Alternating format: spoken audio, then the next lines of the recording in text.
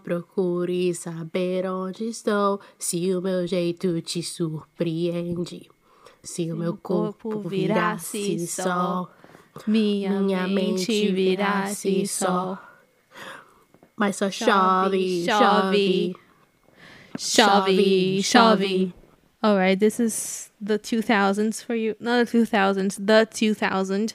Year 2000 millennium. A brand new crime for you guys. Y2K. Who remembers it? Y2K and the fucking buses. This is what this episode is. Yep. This is part 2 What's on the your name? saga, I guess. No, I'm introducing the case first, then us. Okay, Right. okay. Okay, now you spoiled it. My name's Carol. That was wrong. My name is Stephanie. No, I need to say it right. I'm Carol. Okay. Oh, Stephanie. Okay. Another very serious case. This one's a little less serious than the other one because it's not a massacre, but it's still deaths.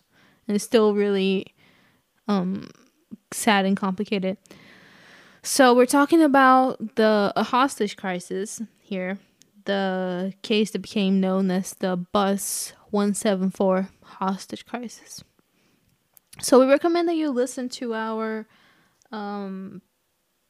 the first episode. You know, it's a whole nother case, but it is background information for this case to not figure out, but to know, a little bit about the context of anything that's happening. Yeah. So I want to give credit to where credit's due.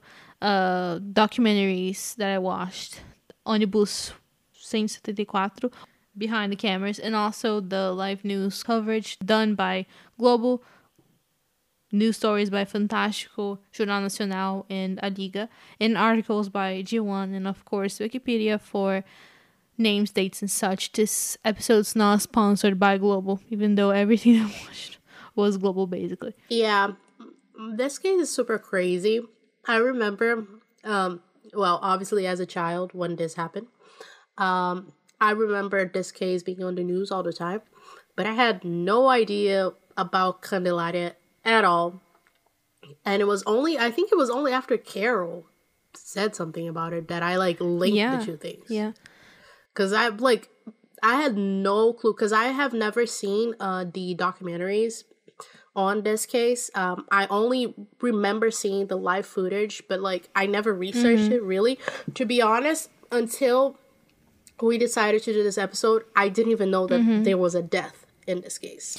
I thought it was just a hostage situation. Yeah, and the live footage is not that it wasn't the most interesting thing, you know what I mean? What's interesting about this case is the background and the motives and the people that are, inside of the bus. This is what colors this whole case. It's not, because I'm not going to say that, the crazy things that happen in this, most of them were not inside of the bus. Yeah. So this is very similar to one of the cases that is actually my favorite case of all time. True crime anywhere. Yeah. I know exactly what she's talking about. Yeah, which is the big one for me. And I want to set a date for that one. How about the 50th episode? As a marker. We do that one on the 50th. Because, guys, I don't want to spoil anything, but this one, it's similar in a lot of aspects, but that one I feel like it's a little worse even. Because it went on for longer. Yeah, and I feel like, I don't know if it's because when Carol's big case happened, I was already a teenager. Yeah. I don't know if it's because of that, but I feel like they made it sound like a bigger deal. Mm-hmm. No, it's not to say that this one was a big situation too, But you guys are going to see. As big. They didn't really believe that the guy was going to do something bad. I feel. So we're speculating as if you guys know anything about the case, right? So let's get to it, okay? So the person we're talking about surrounding this whole case is Sandro Barbosa do Nascimento. He was born in São Gonçalo, Rio de Janeiro, on June 7th, 1978. His biological father split as soon as he found out that his mom was pregnant, so Sandro's mom. So the kid was raised by his mom, Clarice, his aunt, Julieta, and his grandmother, Elsa. They all have beautiful names. I know, right? Yeah. Like, you don't hear a lot, like, you hear a lot of, like, nasty old people names back in the, like, especially because his mom was probably born in the 50s or something. 53. Yeah, so. Great information, Carol. So his mom worked at a bar, and one day, late at night, 3 men came in and stabbed her on the back, right in front of Sandro. Oh. She was able to drag herself out to the sidewalk with the knife still lodged on her back, but no one was there to hear her screams. So she fell on her back, making the knife go even deeper inside her, and that eventually killed her. Sandro witnessed the whole thing, and he was only 8 years old at the time. Oh my god. Yeah. So he went to live with his aunt for a little while, but eventually he ran away and became one of Rio's many homeless kids. Some of you are already seen the connection that's going to happen, but Candelaria happened when he was 13, and he was one of the kids that were there that night. So here she is again. It was at Candelaria that he met one of the only positive influences that he had on his life, Ivone, the social worker who bonded him and became like a mother figure to him. So we talked about Ivone on the last episode. She was a social worker that would work with the kids, and she had a close relationship with all of them. So she says that as a kid, he was really quiet and in need of affection. And on the pictures of the aftermath of the case of Candelaria, he appears around her, like hugging her, really close to her at all times. So that's interesting to see. Yeah, because if you see the pictures of that night, as we said, she was really involved with the kids. Yeah. She literally sat down and like all the kids were hugging her. Exactly. It's like a beautiful scene, but like tragic at the same time. Yeah. Because, reminder, these kids don't have anyone. You know? There's this social worker that would maybe spend a few hours with them, like a week or a day, and that was, you know, their positivity. So Sandro really never learned how to read or write, and he became known on the streets as Mancha, or spot, smudge, stain, translation of the word Mancha. He became a drug addict really early on his life and turned to crime to maintain his cocaine addiction. He would constantly be in and out of juvie, and I had the impression that those were really the only times that his family got to see him, you know? Because it's not like the family wasn't trying to get him out of homeless and stuff, but he didn't want to be helped. I had the impression. Mm-hmm. So by 21, he had been sentenced to 3 years in prison for armed robbery, and he was on the run when this events surrounding this episode happened. So yeah, he was only 21, you guys. Yeah, and he had already seen all this shit. I mean, I think all that happening to just one person would fuck anyone up. Anyone. Yeah. You see your mom getting murdered, and you see like what is essentially your street friends. Your friends, your family. Like he called the kids that were murdered like my little brothers from Candelaria, like being murdered like right in front of him, and him being one of the survivors. Like he is still, yeah, like talk about survivor's guilt. Yeah, exactly. He could have been stabbed when his mom was killed. He could have been killed when the boys and no, they were all boys. There were girls there, but they weren't killed. Mm-hmm. And he survived both things, which is crazy. Yeah. So, June 12th, 2000, Valentine's Day in Brazil. Yeah. Little after 2 p.m., armed with a .38 caliber gun, Sandro got in the back of the 174 bus with another passenger, who signaled to the driver that Sandro was armed. Sandro jumped what's the name? What are those things called? Oh my god. Remember, we talked about buses here already. You know how when you go to the subway here, you have to like scan your ticket and you go through a thing? The spinning. It's sort of like that. It's like a gate, but like it's a spinning gate type of thing. So in Brazil, if you missed our bus episode, so in Brazil you have the driver, and there is the seating for like disabled and pregnant women, right next to the driver, because those people don't pay the They don't pay the bus fare. Senior citizens also sit there. And then after that, you have the little gate. And right next to the little gate is someone collecting the bus fare.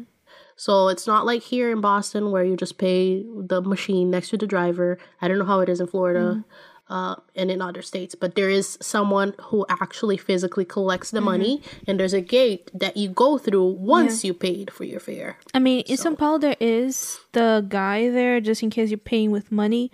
But there is like a machine that you can like put your bus card. Yeah. But still, like, I had the impression that on this specific bus, there were either two entrances or only a machine or like just a spinny thing like on the back, and the guy that would take the money was on the front with the bus driver.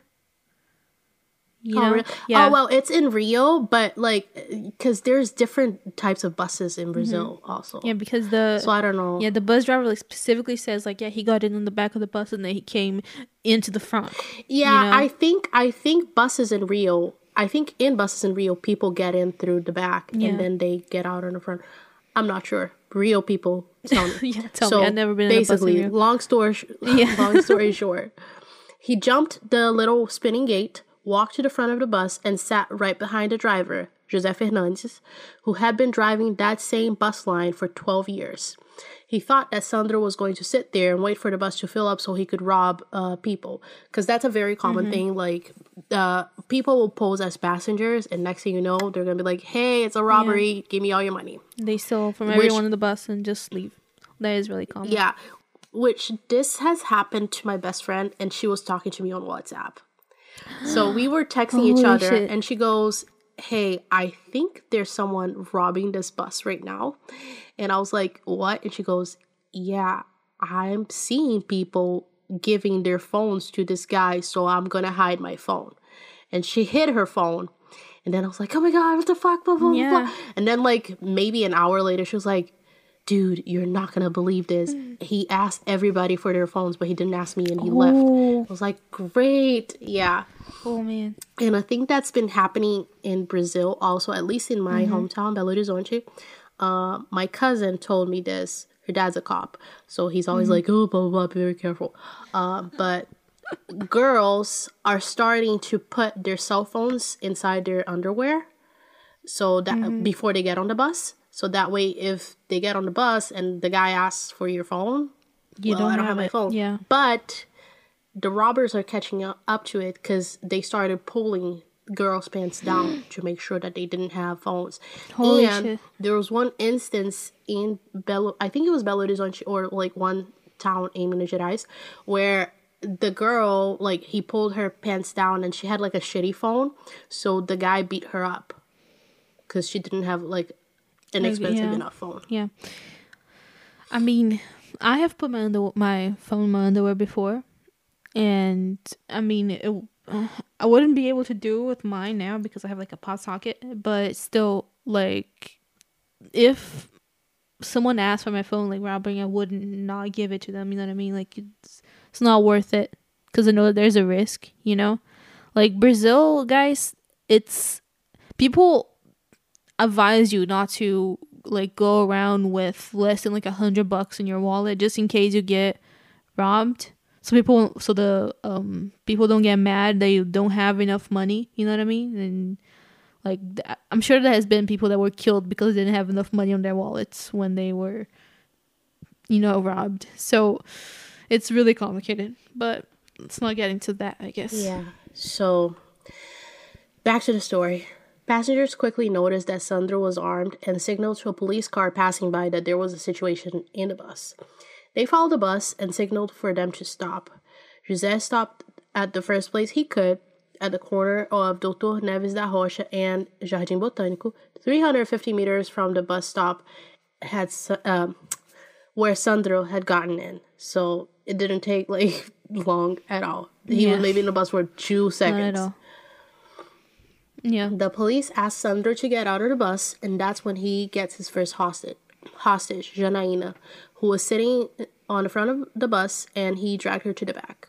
So José, the driver, says that he didn't even have to think about it. He gets out of the bus by the window. The charging guy also follows, and a few passengers are able to do the same.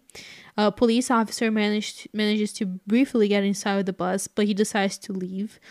And, you know, at the end of this first moment, there are 10 hostages on the bus.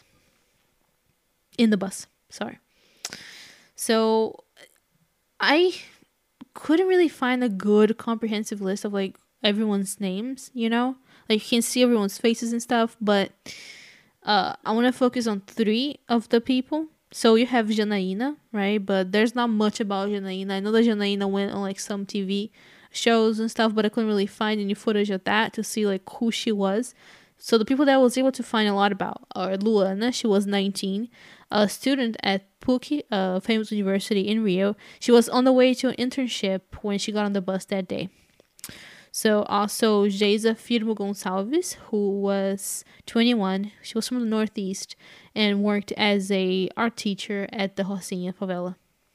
She was 2 months pregnant at the time and was there with her mom, Damiana. So Damiana and Geisa, they were not like biological mother and daughter, but that doesn't really matter. Like they had a mom and, you know, daughter relationship. So the 3 of them didn't really usually take. So all these 3 people didn't usually take the 174 bus route, but when they saw that their habitual line, the 170, was packed, and they saw the 174 coming right after and legit empty, they just decided to go. Like everybody saw the 2 buses going together, and the 170 was filled, and the 174 was not packed, so they just got in so they could sit down and stuff. So, yeah, the police start surrounding the areas and barricading it. So they barricaded like a 150-meter radius around the bus to help keep like people away. But it didn't really, like, it was more for the traffic. Mm-hmm. So it barely curbed foot traffic. So from minute 1, basically, from minute 1, there was press and people right outside the bus just looking at what's happening. And that first moment, people were really close, like inches away from the bus, basically. So what does that mean when you have press right at the scene from when it starts? It means that right from the get-go, the tragedy is being live streamed to millions of people. Yep. And guys, not recommended. Let me just go ahead and say that. Entertaining, yes, but totally not recommended. Not Suspiria approved. Okay, don't do that. Just don't. Okay. So the reporters state that their impression was that Sandro was more interested on the press that was there than on the police. So the press was all condensed in one area on one side of the bus and the police on the other side. So his back was to the police most of the time. So Luciana Carvalho, one of the hostages, is made to sit at the driver's seat and to attempt to drive the bus. But she's not a bus driver and he has no idea how to drive the bus either. So he just gives up on that idea pretty quickly. He would ask for the media to go away or step back, but they didn't. So he aims the gun at the media and shoots. He didn't get anyone, thankfully, but still, nothing was done. He shoots at the media, and he's still not disarmed. So just so you guys have a visual, you have an armed gunman inside of the bus with 10 people inside. At this point, none of them was released, and he's already shooting. He is holding someone, holding like someone through their shoulders, you know what I mean, with a gun to their head. He is pointing the gun out. He's actually putting his hand out of the bus, pointing the gun at the police and the reporters and the people inside the bus. It's like in the middle of the street, so you have people like coming out, and it was like a residential street, so people actually live there. So they're like coming out of their houses and their apartments and like looking at the scene, what was happening. So it's a lot of civilians that could have been hurt by this situation. And at this point, it was not really escalated, but let me just put it this way. This will not happen in the US. This would totally not have been allowed to happen here. Hell no. Like, hell no. No. The moment they see the gun, it's like, oh yeah, it's a black woman with a gun power, that's fine.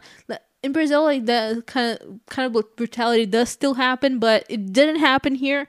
Again, yeah, just because there was cameras pointing at him and he didn't want to live stream murder like that, but still. So his demands were not very clear, but he was mostly asking for a car he could get away in, AK-47s and grenades. Obviously nothing that anyone would ever give him, because yeah. So the hostages were told to keep calm, try to maintain conversations with Sandro. Sandro, however, told them to cry and scream. So can you imagine that? Mm-hmm. After 1.5 hours of negotiations, Sandro released the first hostage, Carlos Leite Faria, a construction worker who left out of a window on the right side of the bus. 30 minutes later, Williams Nunes de Moura, a student, was released. He made Janaína write on the windows with lipstick. First, he made her write, "He's going to kill us at 6 p.m. on the windshield of the bus." Then, "He is possessed by the devil" on one of the right side windows of the bus. Although the situation was very nerve-wracking, she still had a clarity of writing the message with the letters reversed, so it could be read from the outside. Well, I could not imagine that. I could not, like, not in a hostage situation do that. Like, just reverse the letters. I think so hard to write backwards. Yeah. Wow. She did the S's and everything. Like, she did good. But, yeah. So, as he held Janaína hostage, he yelled out of the window multiple times calling for Aunt Ivone, which is the artist, activist, social worker we all know from Candelaria. Mm-hmm. She, however, was very far away, and he was never notified of his request as the situation was ongoing. She only found out about what Sandro had done later that night. She believes that she would have been able to negotiate with him had she been contacted that day. But, like, at the same time, like, how would they notify her? Like, they don't know her. They don't know him. Yeah, they didn't know his name or anything, you know, but I feel like there's a lot of people watching, you know what I mean? Someone must have known, like, well, Ivone works with homeless people. This guy looks homeless. Yeah. You know what I mean? Like, I don't feel like it's a huge leap. Or maybe people weren't taking him seriously. Yeah, there's a possibility too. So he was holding Janaína with a gun aimed at her. He put a sheet over her head, making it clear for everyone watching who would be killed first. Luana looked him in the eye and told him, "You're not going to kill her." And he said, "I'm not going to kill her." But then he looked out of the window and yelled, "You people don't believe me? You don't believe I'll shoot? I'll count to 100 and she is dead." So he puts Janaína on the ground and starts counting to 10. Then he skips to 40, 60, 100 and shoots. From the outside, they saw him shooting to the ground where Janaína was. And for the outside, she was dead. However, he didn't really shoot her. He aimed at the ground next to her. It was all an act, so police would take him seriously. What's interesting is that the hostages play along. They don't tell whether she's alive or not. There's something I cannot explain. Like, the hostages were playing along with everything that Sandro was doing, which is understandable because, you know, they don't know if he is for real, if he's shooting, whatever. But throughout the whole thing, they're talking to Sandro and, you know, they're establishing, like, connections with him. Like, Luana, she actually bonds with him, like, in the middle of the hostage situation. Like, they give him jewelry. Like, yeah, here's this, you know, the Virgin Mary, like a little medal. They give it to him and he's like, "Oh, thank you."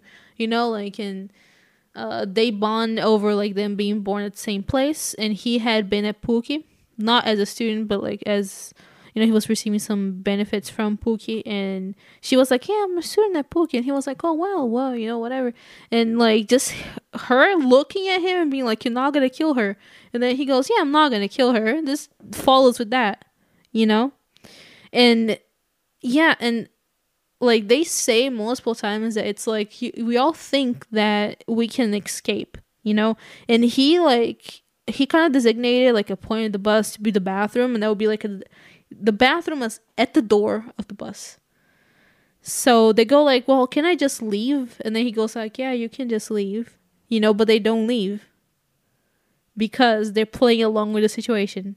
And they're trusting that the police is going to handle it, basically. Because they're afraid that if they step out of, the status quo that's happening in that bus, that they're going to get shot, Yeah. But I feel like at this point, they understand that it's more of an act that he's putting to the media, and that they will probably not get killed because he wants to be taken seriously, but he's not willing to do it much. And he actually tells them that he doesn't want to kill any of them, Even though he's saying, like, I'm going to kill all of you at 6, like, he doesn't mean it. Like, they know that. So it's interesting, like, this kind of trust that they put onto Sandro. I don't know if I would have been able to do that myself. I would have been like, fuck this, I am out, and jump out of the window. No, just kidding. I have no survival instincts. Who am I joking? Yeah, me neither. I would probably not survive if I jumped out of a window, I wouldn't be able to go through one for once. Shut up. Oh my God. Yeah. I cannot with you. No, really. They don't open that much. I cannot with you, Kara. And I'm like 4 feet tall. Like, if I break my legs or something, you can run away. So it is not 6 o'clock still, though. And he keeps saying that when 6 comes around, everyone will be killed. And that's when one of the hostages, Damiana, starts feeling ill. She had 2 strokes in the past, and she was having a third one right then and there. So the passengers all try to convince Sandro to let Damiana go, and he goes out of the window and yells, like, do you want to wait and see? See what happens at 6 o'clock? I'm going to pop everyone's heads, and one of them is already having a stroke in here. So, yeah, the negotiations, like, intensify a lot because, there's a person that's ill inside the bus, and the negotiators are able to convince him to let her out. But she wasn't really okay. But again, more on that later. So 6 o'clock comes around and nothing happens. Surprise. Sandro decided that he needed to get out of the bus. And he basically eeny meeny miny mode with a gun and chose someone who he could use as a shield walking out of the bus. I don't know why he really wanted to get out. I think he was tired, and because this was 6. It was almost 7 o'clock. The hostage situation started at 2, So it's really a lot of nerves and, it's really tense. So I think he was really wanting to, end the situation. So, but I couldn't really find any information on that. So he chooses someone, and that person is Luana. But she pleads for his life. She basically, hugs his arm, holding the gun. And he listens to her, and he chooses someone else, Geisa. Now, the gun was pointed to her stomach, and he walks out of the bus holding Geisa in front of him. He was talking to 2 BOPE officers. We're going to explain what BOPE is a little later, but when an officer approaches the 2, his name is Marcelo Oliveira dos Santos. He was really close to Sandro's face when he attempts to shoot him in the head. The bullet, however, only grazed Geisa's chin. The officer missed the shot. Yeah. Sandro goes down with Geisa, and as they fall, the gun goes off. It's not clear if he actually wanted to shoot her or not. It seemed to me, Carol, that he ducked as a result of the loud noise, and the gun might have went out on purpose or accidentally. Both seem plausible to me. Yeah.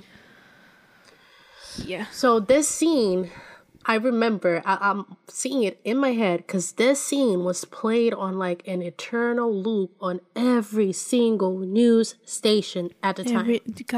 Every single one of them. Yeah. Yeah, remember that. All this had been live streamed for hours. So you turn the TV, that is on. Every single channel. Yes. Every single channel was there. So they separate Geisa from Sandro, carrying her to an ambulance. Meanwhile, the mob that had been gathered around the bus start lynching Sandro. However, police was able to get him and put him on one of the... So we have these...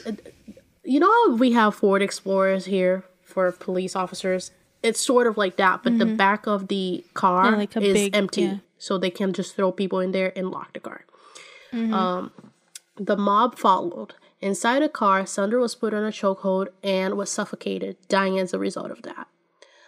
Geisa died on the way to the hospital at 6:50 p.m., and she was buried on her home state of Ceará, where 3,000 people attended her funeral. Damiana spent years without the ability to walk or talk as a result of the stroke. Her recovery came after her daughter got pregnant and gave birth to a child that had disabilities. Damiana says that the moment she saw the kid, she knew she had to take care of the kid. She says that the kid was a gift from God to give her strength. The kid passed away at only 7 years old, and by then, Damiana was walking and talking again. Damiana says that she cannot understand why the police let the situation escalate to that proportion. I can't even. Yeah. She says that the guy put his armed hand out of the bus many times. They could have easily shot him and disarmed him before anyone got hurt. 3 officers were put on trial for Sandra's death because he was already in custody when he died. He was already unarmed and immobilized. So why kill him? The 3 were acquitted on all charges, with the defense that he was resisting arrest, biting, kicking, and even tried to grab one of their guns. So, if you're, like, pissed at us for, like, no, I'm not gonna say that, but if you noticed, there's tons of, like, technical and tactical mistakes that was done with the police at this whole situation, like, when it was happening. Like, as we said before, it would not happen in the United States. It's just, I can't understand, like, why they thought it was a good idea, you know what I mean?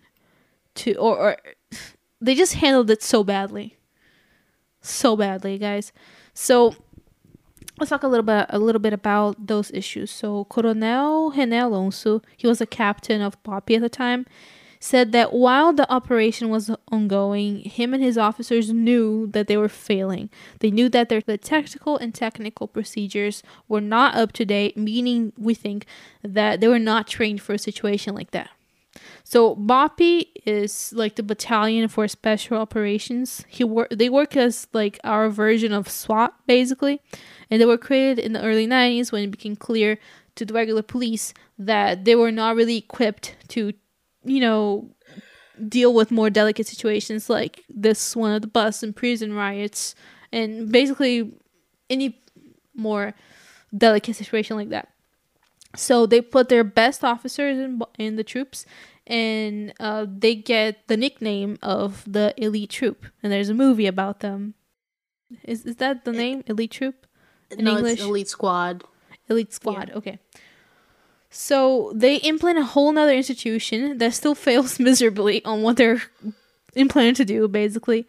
Now, BOPE traditionally deals with drug dealers and situations inside the favelas. So maybe that's why they were not ready for a hostage situation with you know, regular civilians and people that actually care about, you know, because I'm going to just go ahead and say if you're going in the favelas, they don't really care about, you know, civilians being killed because everybody is a potential suspect in a favela, which I don't agree with. But if you're in a bus, it's really very, very clear who is the suspect and who is not. So, just saying. So, this incident helped BOPE recognize that they were very unprepared. And since then, they have invested a lot of time and resources in training and readiness for situations like 174. And ever since then, they have improved dramatically.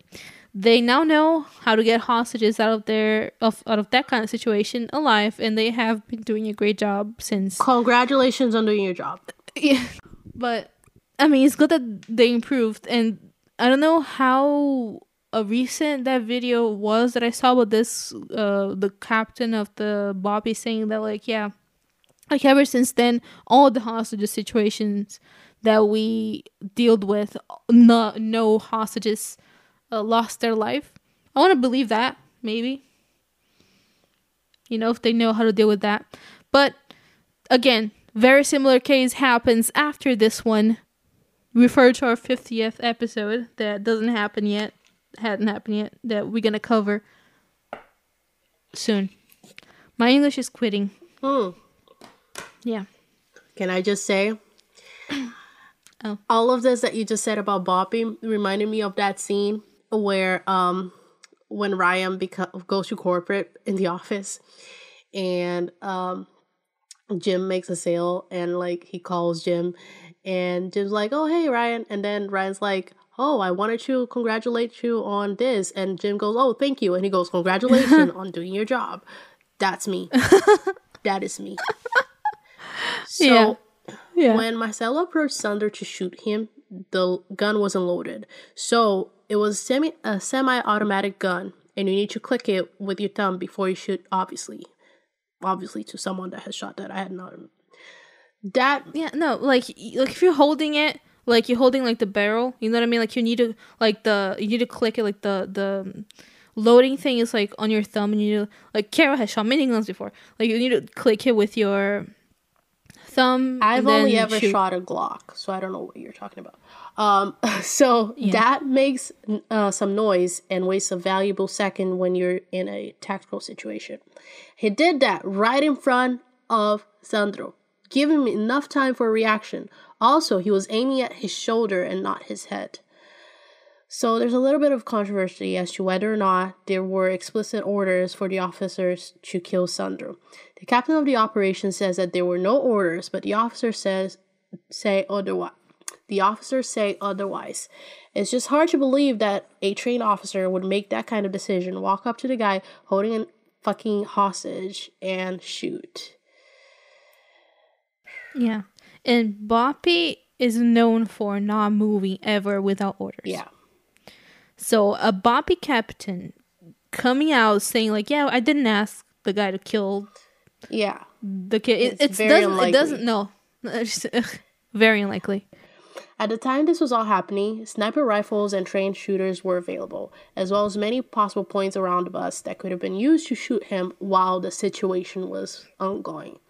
After the incident, there were tests made using the same bus the hostages were kept in, where targets were put at some of the locations of the bus where a sniper could have shot Sandro.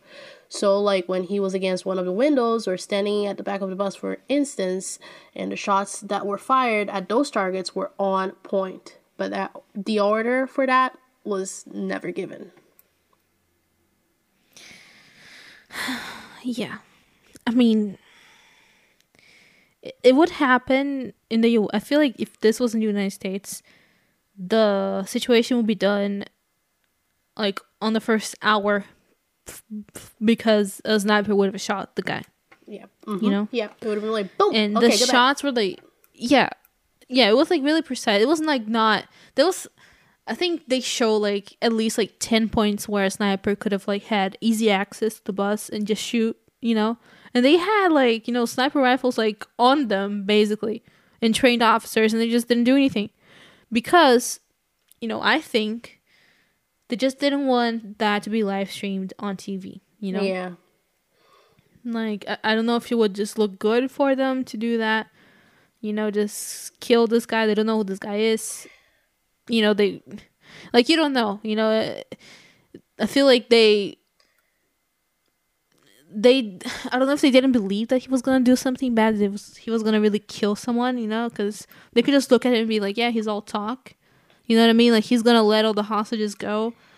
Like, this guy's weak. We can crack him and not kill him kind of thing. Because that would be live streamed to everyone's TV sets. You know what I mean? Yeah. Every corner, every little piece of Brazil is watching now.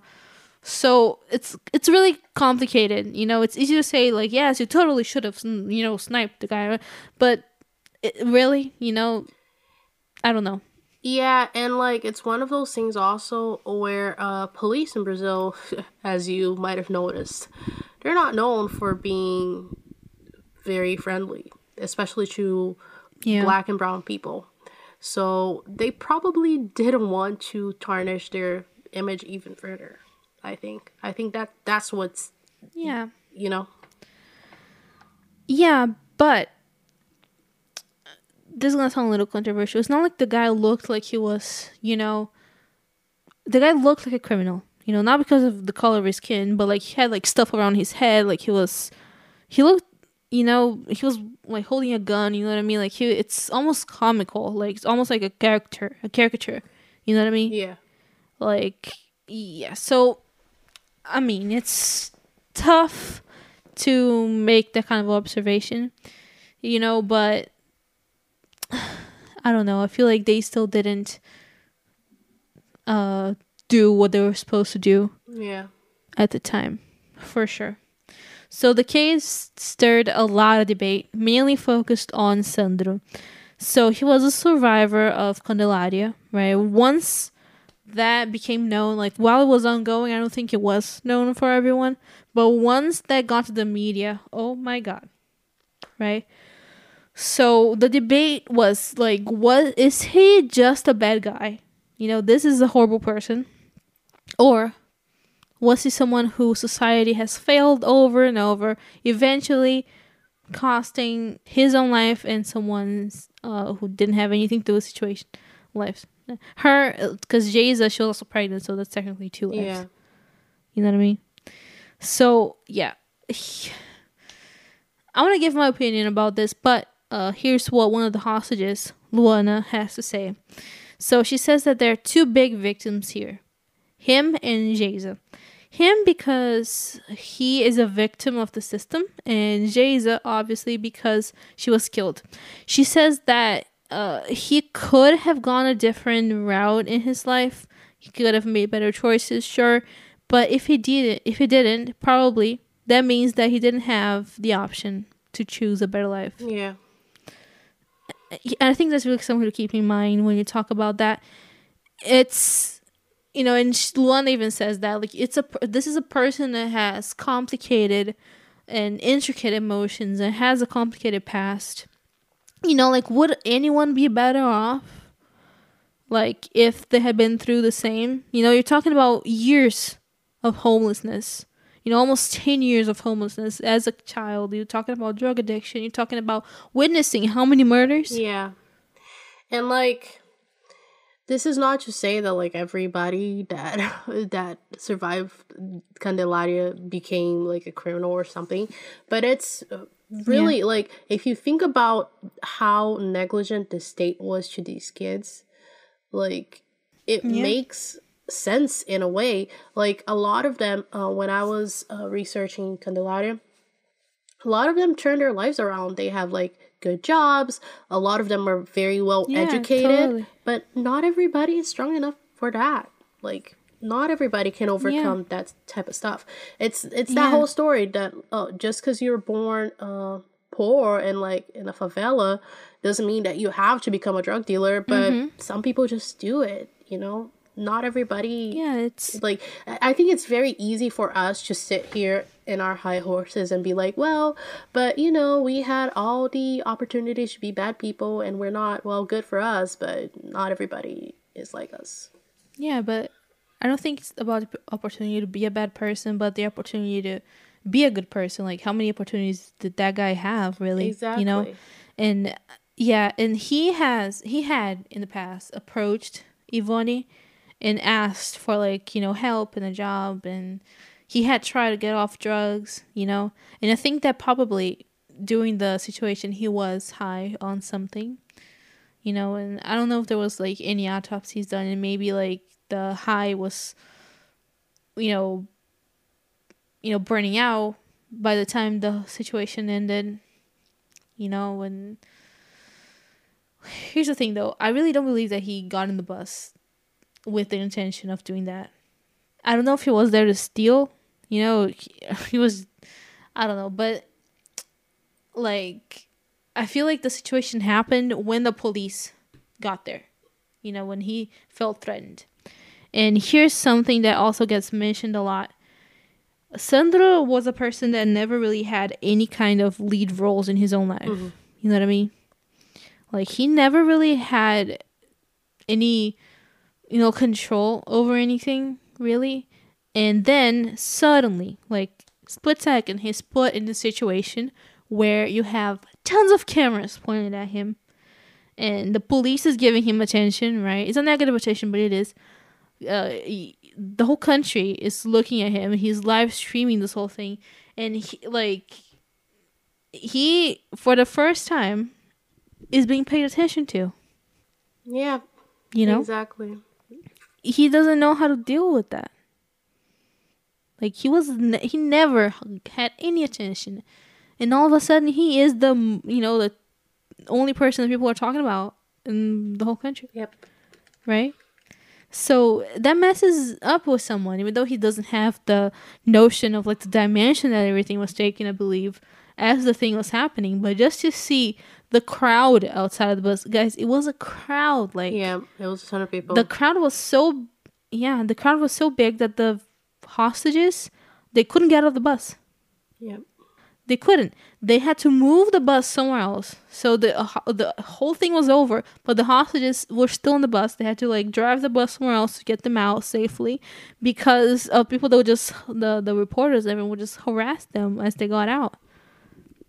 So that's really sad to see that piece of the footage of is the moment where everything is over, where they hear the shots, because that's just bizarre. They heard the shots, they ran at the direction of the shots. Not away from the shots. They ran to the bus. It's crazy. Yeah, not away. They ran, and they immediately, like, put the microphones, like, inside the bus, basically, to try to get a statement from the victims. Like, the thing just over, and it's predatorial, but they're doing their jobs. If they don't do that, the rival news station's gonna do that, and they don't have the story, and they lose their jobs. You know what I mean? So it's just the way the media universe is, I think. Which, I mean, I love to say that this was the last time this kind of predatorial media thing happened, but it's not. Again, refer to my big case that's gonna happen soon here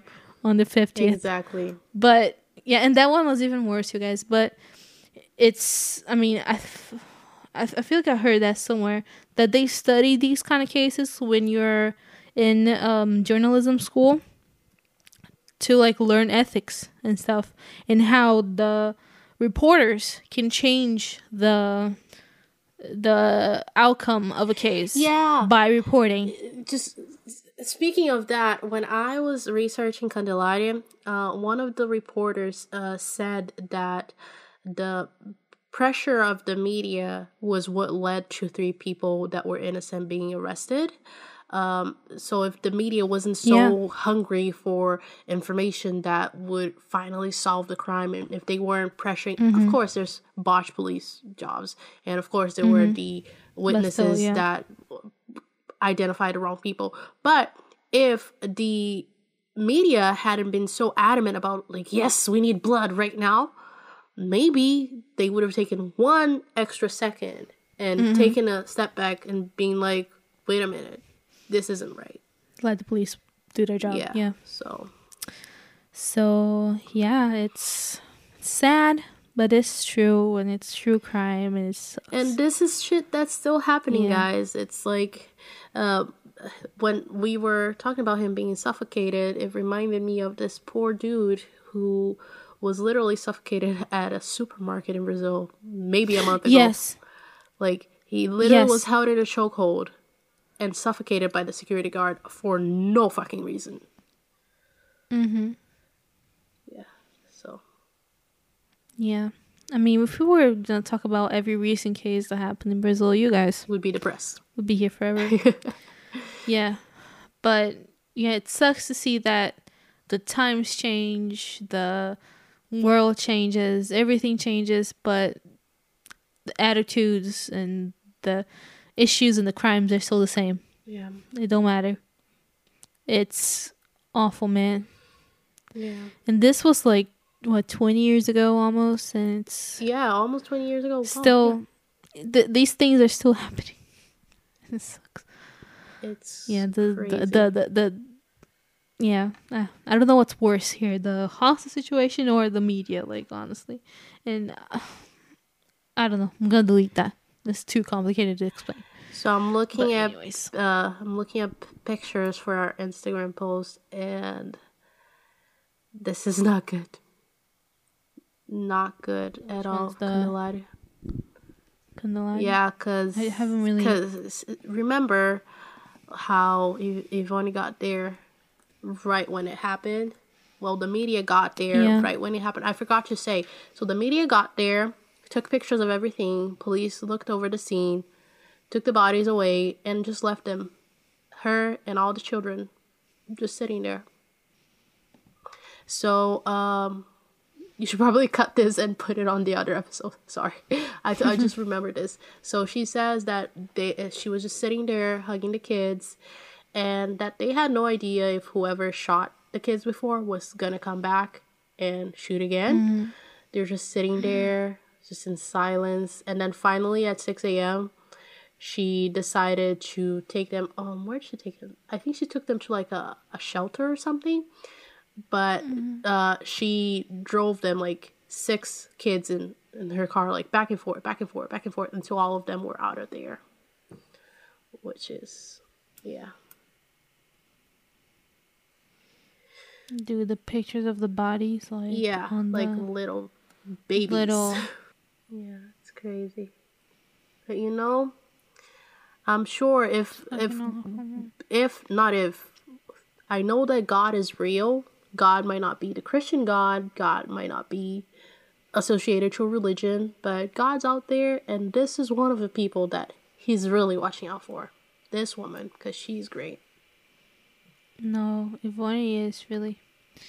And it sucks that you get involved with 2 big crimes like that, but I really wish that she would have gotten there earlier, because maybe she would have been able to like be with Sandro, and maybe he would have recovered from drug addiction, and psychologically get some strength, and maybe become I won't say righteous, but do better in life. Yeah.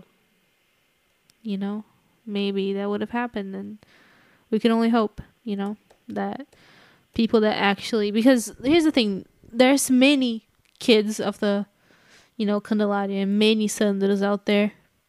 You know what I mean? People that are just like desensitized and just marked by violence, today, and not only Brazil but many countries. And it's important to like humanize them and like know that these people have emotions just like we do. You know what I mean? Like it's really complicated to like just brand someone as evil, or this is a criminal and this is not a criminal. You know what I mean? Like it's way more complicated than that. People have motives. People have intricate emotions and feelings and pasts that no one's aware of most of the time until shit like that happens, and then you find out like, oh yeah, this guy witnessed his mom being murdered in front of him, and his essentially siblings being murdered in front of him. Like, this impossible to recover, I would say. But yeah, and like when I was looking this whole story up,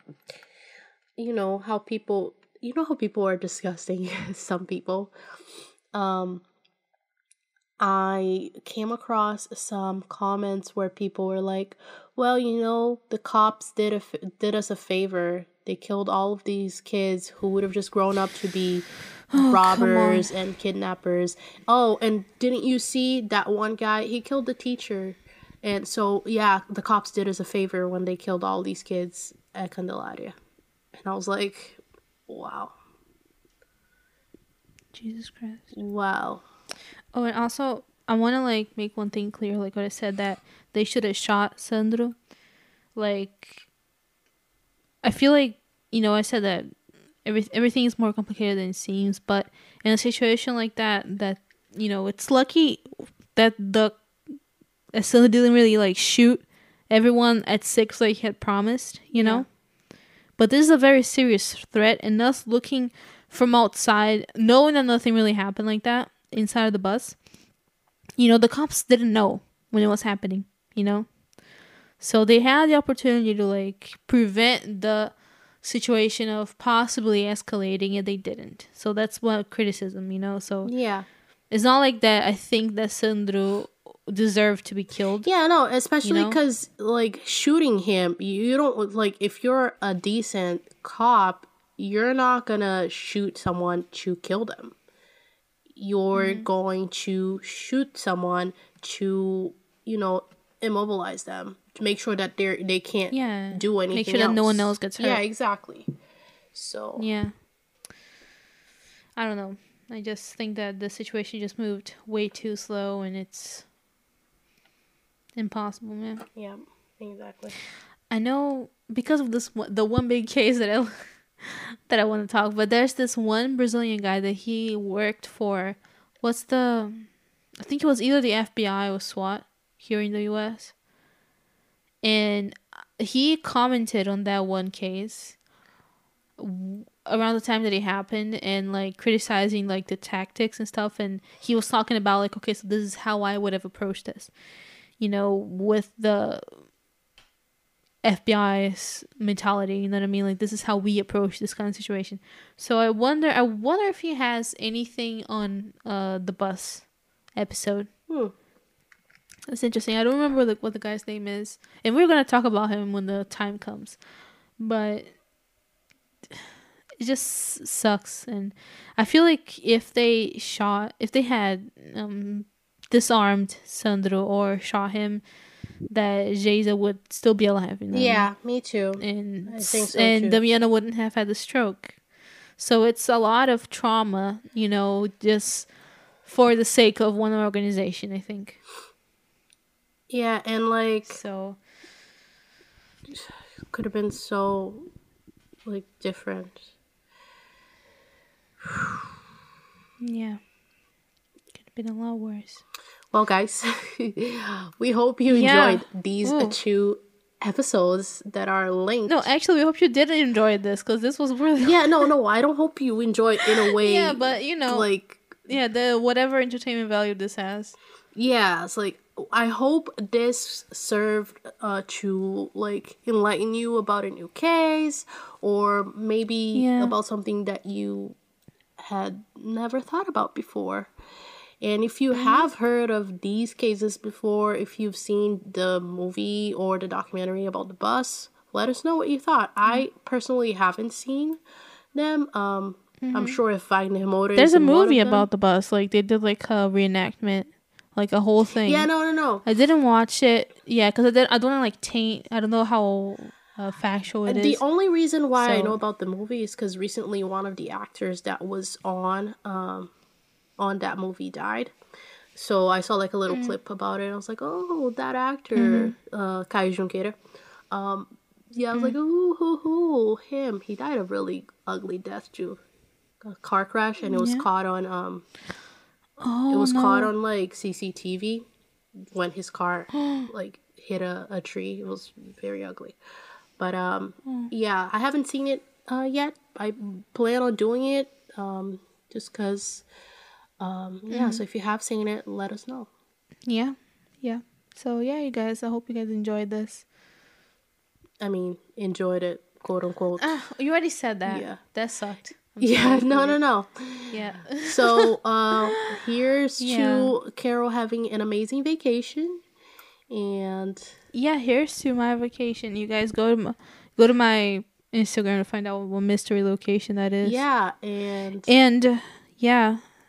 I mean, I'm going to do a shout out to another random location because I don't have a microphone, so I cannot shout out any actual people names this week.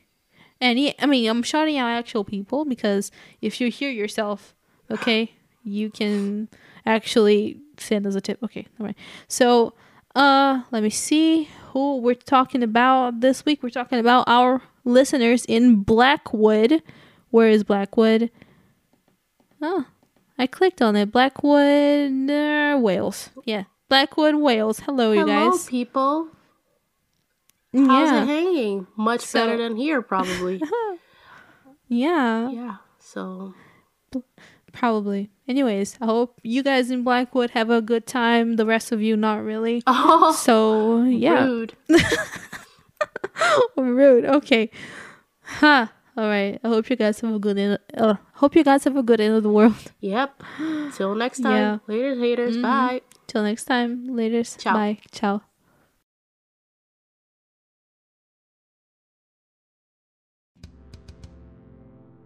Thank you for listening to another episode of Suspiria, a true crime podcast. If you are a creep and enjoy listening to all of that horrible information, please check out our previous episodes and write us a 5-star review on Apple Podcasts. And also follow us on social media. We're on Twitter and Instagram as Suspiria Podcast. Facebook is also Suspiria Podcast. If you want to follow Carol, you can follow her at Suspiria Carol, and you can follow me at eu.steph. Note, none of us post anything interesting. We do, actually. If you have any case suggestions, feel free to drop them over at suspiriapodcast@gmail.com. Or if you want to be part of this podcast, you can also email us. We promise we won't bite. Ciao. Oops, I did it again. I play with your heart. Got lost in the game. Oh, baby, baby. Oops, I think I don't know the lyrics. I'm so sorry. Are you kidding me?